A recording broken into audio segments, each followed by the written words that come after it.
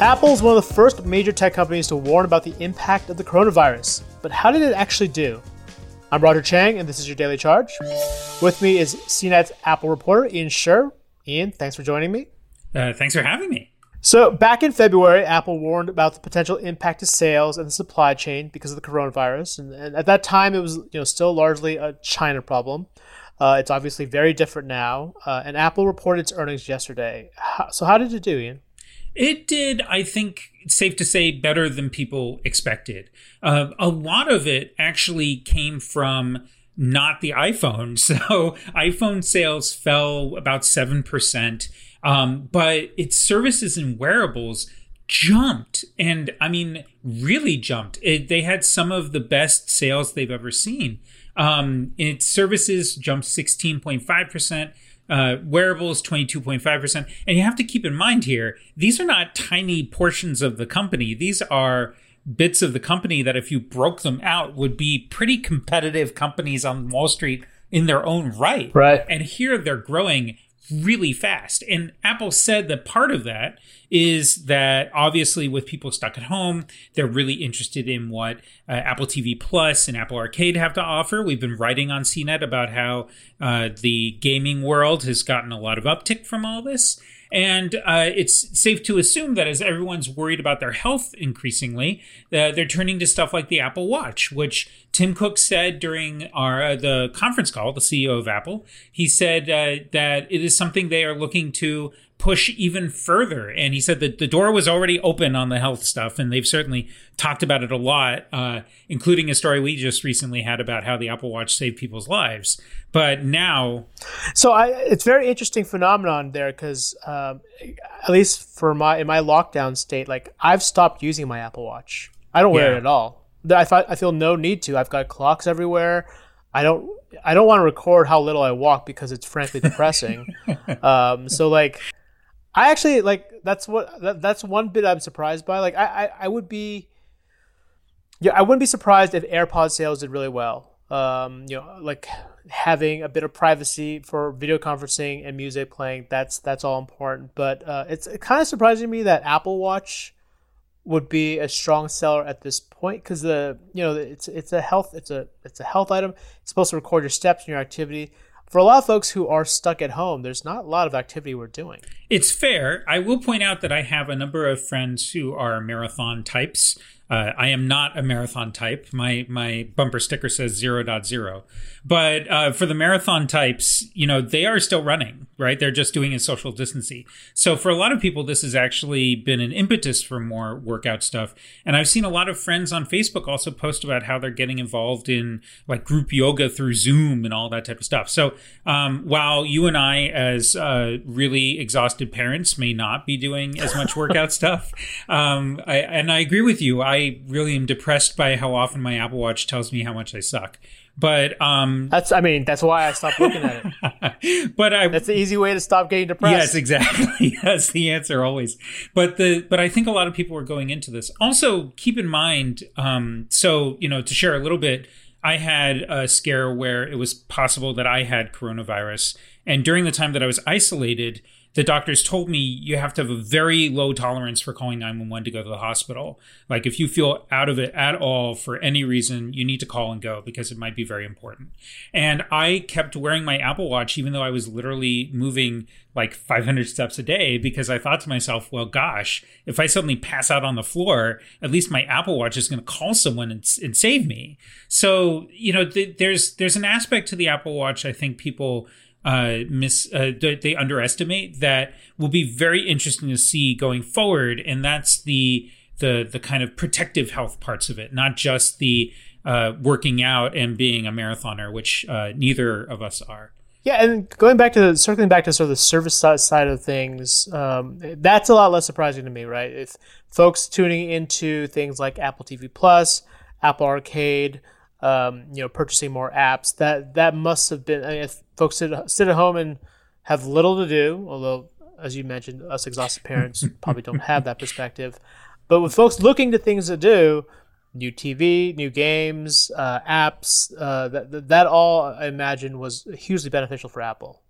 Yeah, I think so. And the real question will be what it looks like next year, right? Or whenever this thing is over. I mean, now there's a study that says it'll be 2 years from now. But, the thing is that the one thing that a lot of people may miss in, the nuance being that Apple Arcade and Apple TV Plus have only been around for a few months. Right? They launched in the fall of last year. So we don't even have year over year compares to go against yet.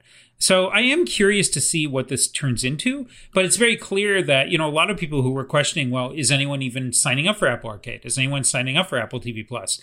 Are they going to pay past the initial, free stage that you get? Well, it seems from Apple's data that, they are, although it's worth noting the company never breaks out specifically. So we don't know for sure. Yeah. It could very well be that they're signing up for Apple Music or paying up for iCloud. I mean, there's a number of different businesses in that, and it's all kind of hidden there. So we're really kind of making some assumptions there in that, Apple Arcade and Apple TV Plus are actually doing, better than we first expected. But they are informed in assumptions because the company was talking about them a lot. Right. And made no mention of iCloud storage and how people run out of their photos during this whole thing. So, if it turns out that we are wrong from our assumptions, part of it is from Apple actually trying to point our direction. Gotcha. There while they're talking on the call. So, what do you say? Right. And Apple's earnings sort of capped off a pretty busy week of earnings in general, right? We had Amazon, Facebook, Google, Twitter, all posting earnings this week.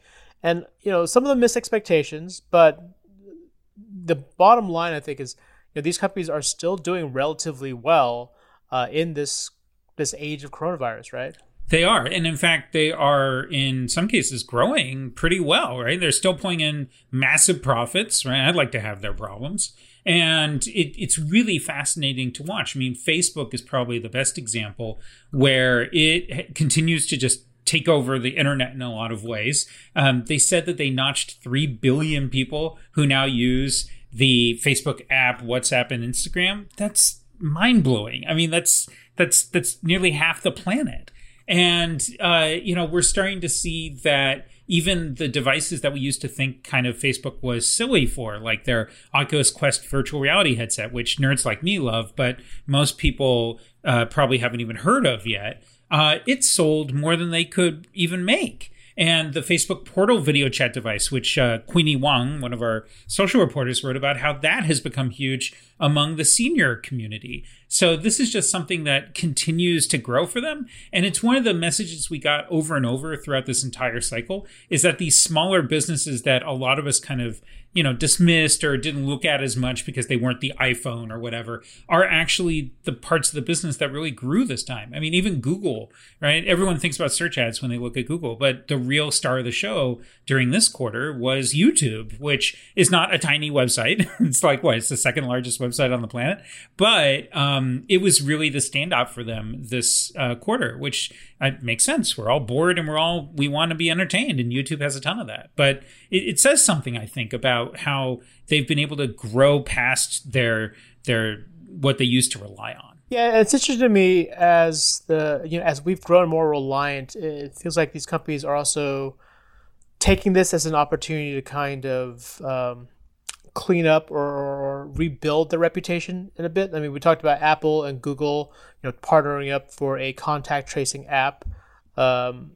Amazon, in its press release, really made it up that they kind of put up top on their earnings press release, like all the things they're helping us consumers out on, and how they're increasing the safety measures for their employees, really kind of addressing some of the concerns that have been lobbed against them recently.